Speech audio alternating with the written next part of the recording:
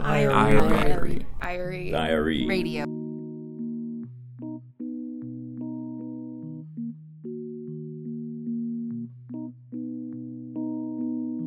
I think that one of the tenets of, American labor law is, an honest day's pay for an honest day's work.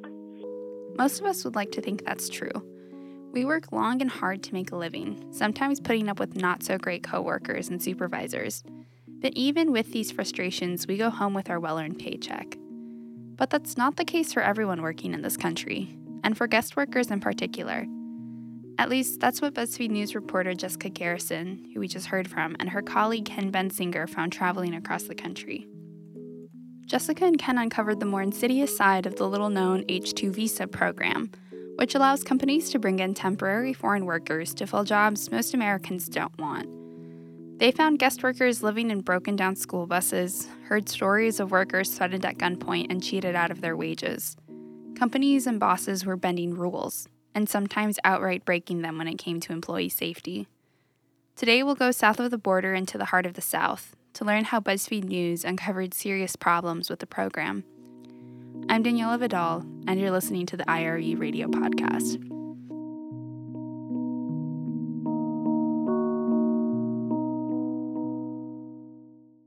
Jessica Garrison was looking into injuries in the logging industry a few years ago when someone sent her information about a lawsuit.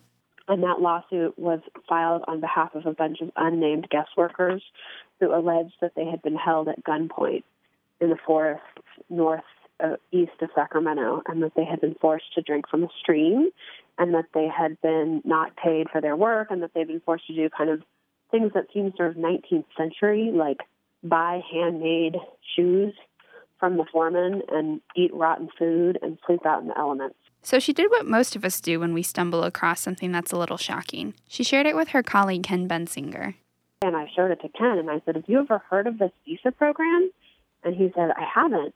And then I think he had the brilliant idea for looking if there were other similar types of lawsuits filed by other guest workers. And in fact, we discovered there were quite a number. So they built a spreadsheet with all the suits they could find involving guest workers who were working in the country under something called the H-2 visa program. And as they added lawsuit after lawsuit, it became more and more evident to Ken and Jessica that something bad was happening. Workers were talking about terrible abuse. Some claimed they were threatened at gunpoint. Others said they were forced to live in rotting trailers. Women came forward with allegations of sexual harassment. To understand why this program is so difficult to navigate, it's important to understand how it works.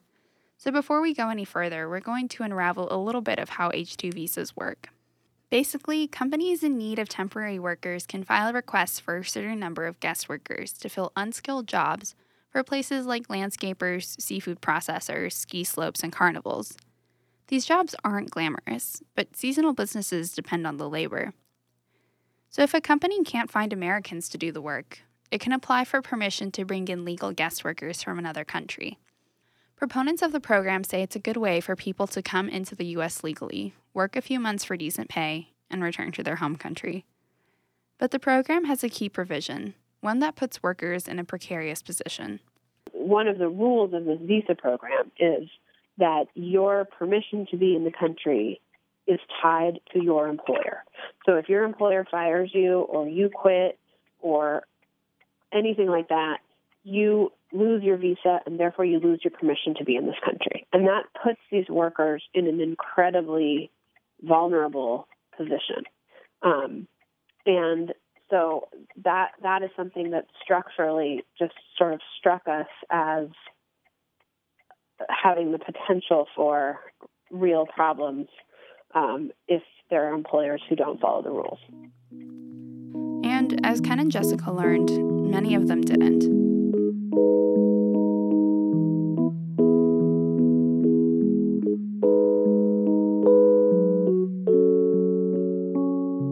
Jessica and Ken found themselves on a cross-country and international reporting mission, tracking down the people behind these lawsuits.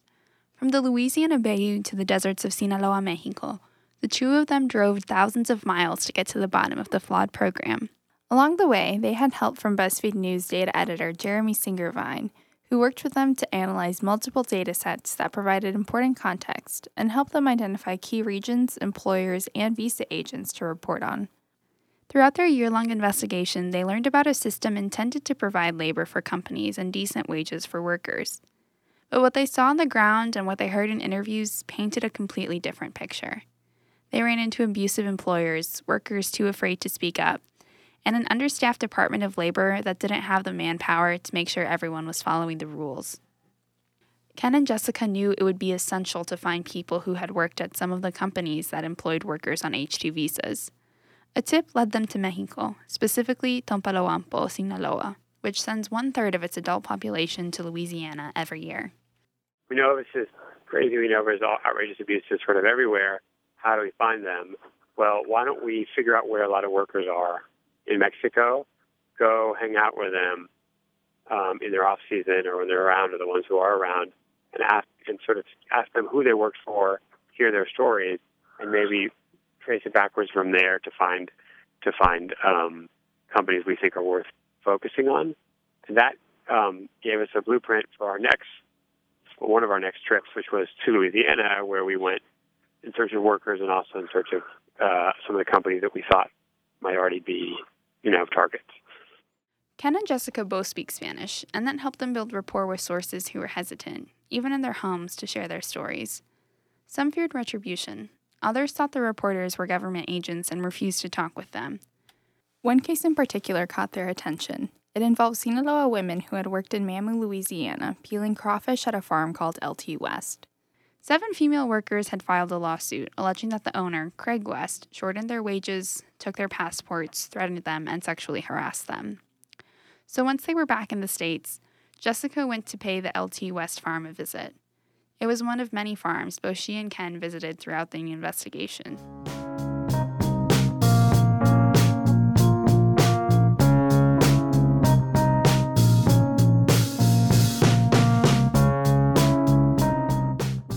Mamou, a town of 3,500 people, lies smack dab in the heart of Louisiana. And they're way out in the middle of nowhere. I mean, I have to tell you because I went out there a bunch of times, and I always had to be very. I hope that you'll think this is funny and not too much information, but I always had to be like, all right, no more coffee from this point on, and I'm gonna, make a rest stop here because once I get out there, it's over.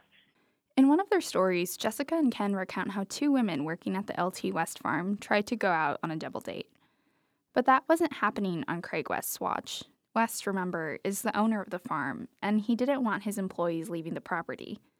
So he called the police to give the women, quote, a scare. The cops held the 2 women in the station until West came to pick them up. The whole encounter left the workers, and even the locals they were out with, more than a little shaken up. Fortunately, the police filed a report about the bizarre incident, which helped BuzzFeed corroborate the story. This was just one instance of workers feeling like their rights had been violated. The women also claimed West denied them the right wages and threatened them at gunpoint. West denied all of the allegations. Luckily, the women got away from the farm thanks to the Mexican consulate. Officials there had been told about the plight of these guest workers, and so, in the dead of night, Mexican officials met with the women and witnessed their living conditions.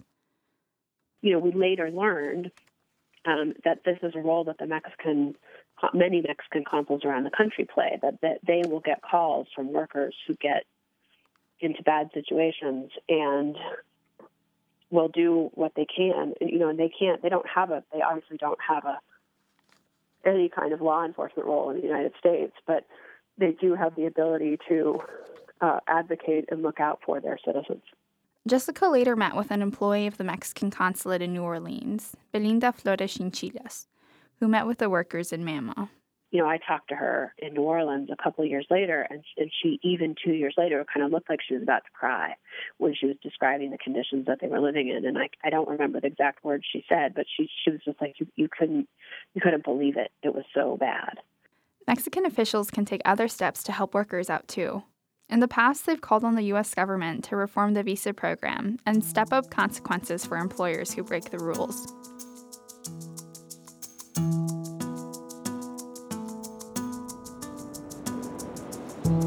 Ken and Jessica drove from farm to farm trying to get workers to talk with them. One time they were chased off a property by police and got a taste of what some workers must go through. Officers pulled them over a few miles from the property, thinking the journalists were government agents. We kept saying we are not from any agency, and they kept saying, you have to check in with us when you come. We can't protect you if we don't know you're here. And it was very odd. I mean, I think it illustrated for us the way in which workers feel very frightened, not just of their employer, but also of local authorities, because, the cops got out there real fast, and, they obviously didn't do anything to us, in part perhaps because they thought we were federal agents. But, I think that if we had been, Mexican workers who didn't speak English and weren't sort of obviously not that, it could have been a very different and much more frightening interaction. But how do workers get here in the first place? That leads us to another part of BuzzFeed series and the story of one man's H-2 visa empire. The guy behind this multi-million-dollar business is Stan Ury. His story was the third part of Ken and Jessica's series. Ury established North Carolina-based companies that would bring H-2 visa workers into the country by acting as a subcontractor. He got his start supplying foreign labor in 1989, and by 1999, his businesses were responsible for bringing in more than half of the agricultural guest workers in the U.S. By 2011, with more competition, his companies were bringing in one of 8 agricultural workers. I went to North Carolina and with plans to talk to him, but really I was planning to talk to someone else who I thought was important to the story, and thought while I'm there, I'll knock on Stan Ury's door, and of course, he'll never talk to me. And in fact, life had other designs for me, and the person I went to North Carolina to talk to refused to talk to me. But Stan Ury, who was the most important character in the story, opened his door, came out and talked to me for 45 minutes. So I think for a good 15 minutes of the interview, I was kind of in shock that I was actually talking to Stan Ury, who I'd been obsessing about for weeks. After about 45 minutes, Ury's wife called him inside the house finally, and the interview ended. Perhaps realizing he said too much, Ury emailed Ken later that day, saying that he enjoyed talking to me, but would I please not quote him, and that he was asking me, this was my favorite little detail, he asked me man to man not to use the interview.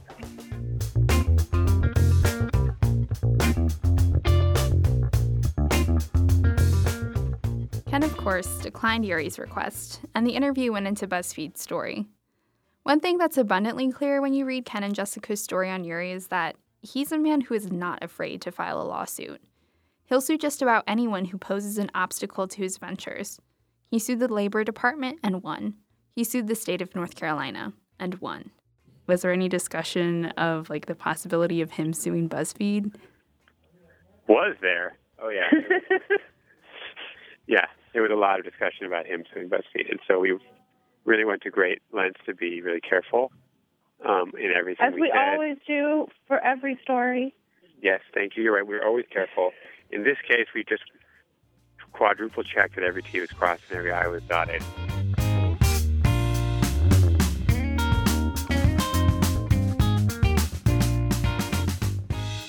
Ury's businesses didn't always play by the rules. A 2001 suit pointed out that his main company, the North Carolina Growers Association, had visa order requests from growers who, quote, not only did not employ H-2A workers, but did not even intend to apply for foreign labor, end quote. The typical price for a business to get a visa order from Ury was about $1,000. Ury's reach extended well beyond North Carolina. He had companies in Mexico, too. Those businesses would charge workers for their visas, which is illegal. But by 2010, his empire was crumbling. Clients had started calling. The Department of Labor was investigating them.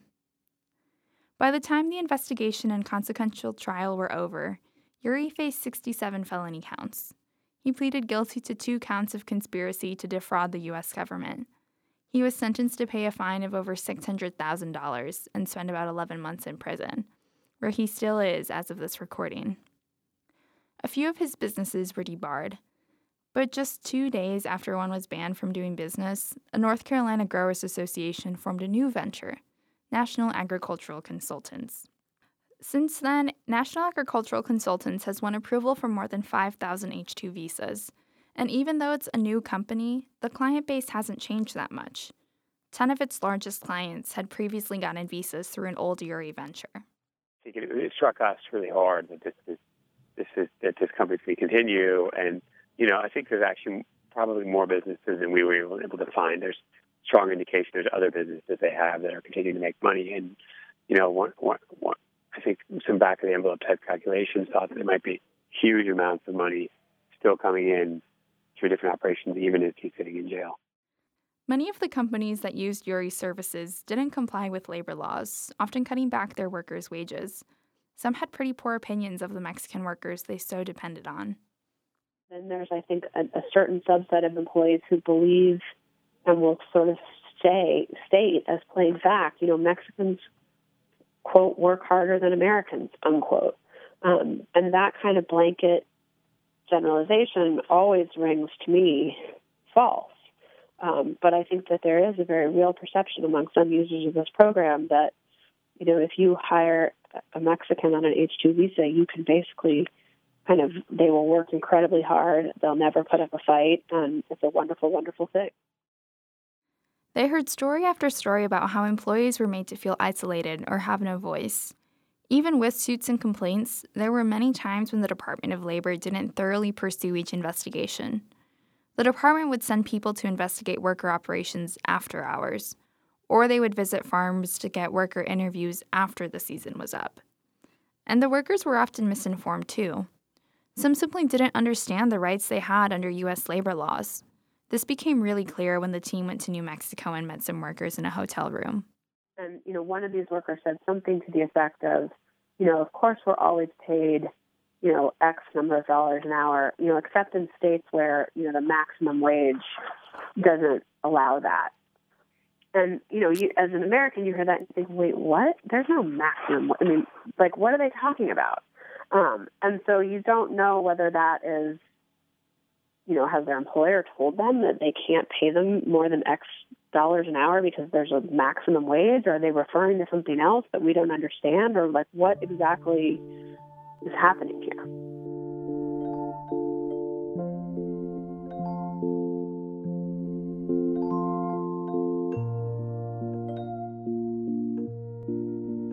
One element of the story that really struck a chord with audiences was the effect the H-2 program had on American workers. The program requires that companies requesting foreign workers show they've attempted to hire qualified Americans first.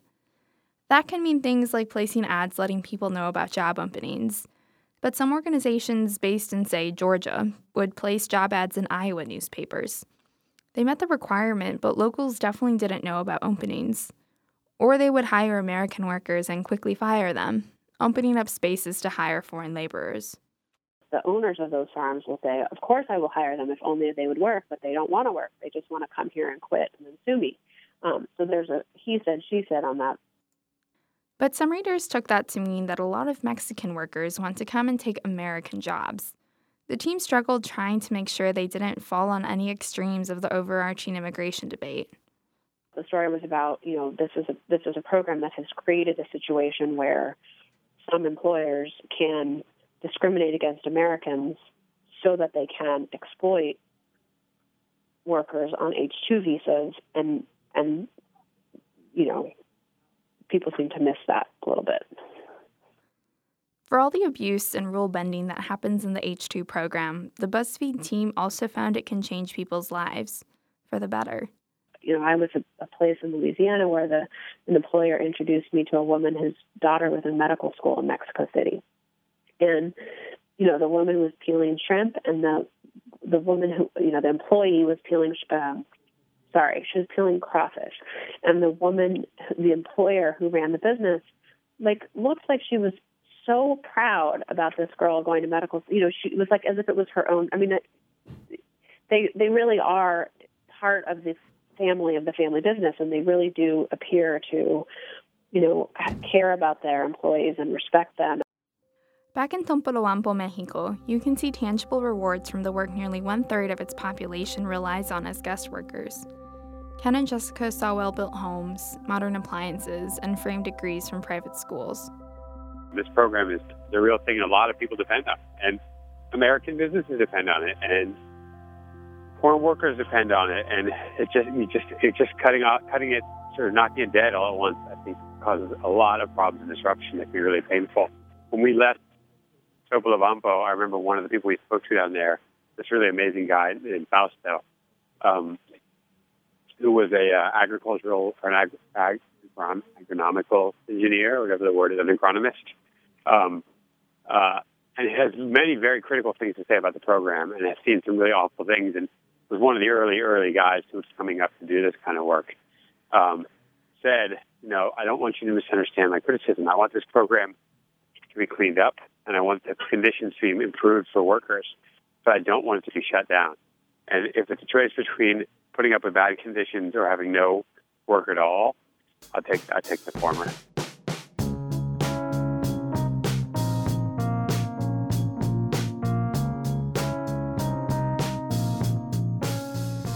Thanks for listening. You can learn more about the data reporting for this story by checking out our interview with BuzzFeed's Jeremy Singer-Vine. We'll have a link in our episode notes. Don't forget to subscribe on iTunes or Stitcher to stay up to date with all the latest episodes. Head over to ire.org/podcast to browse our archives.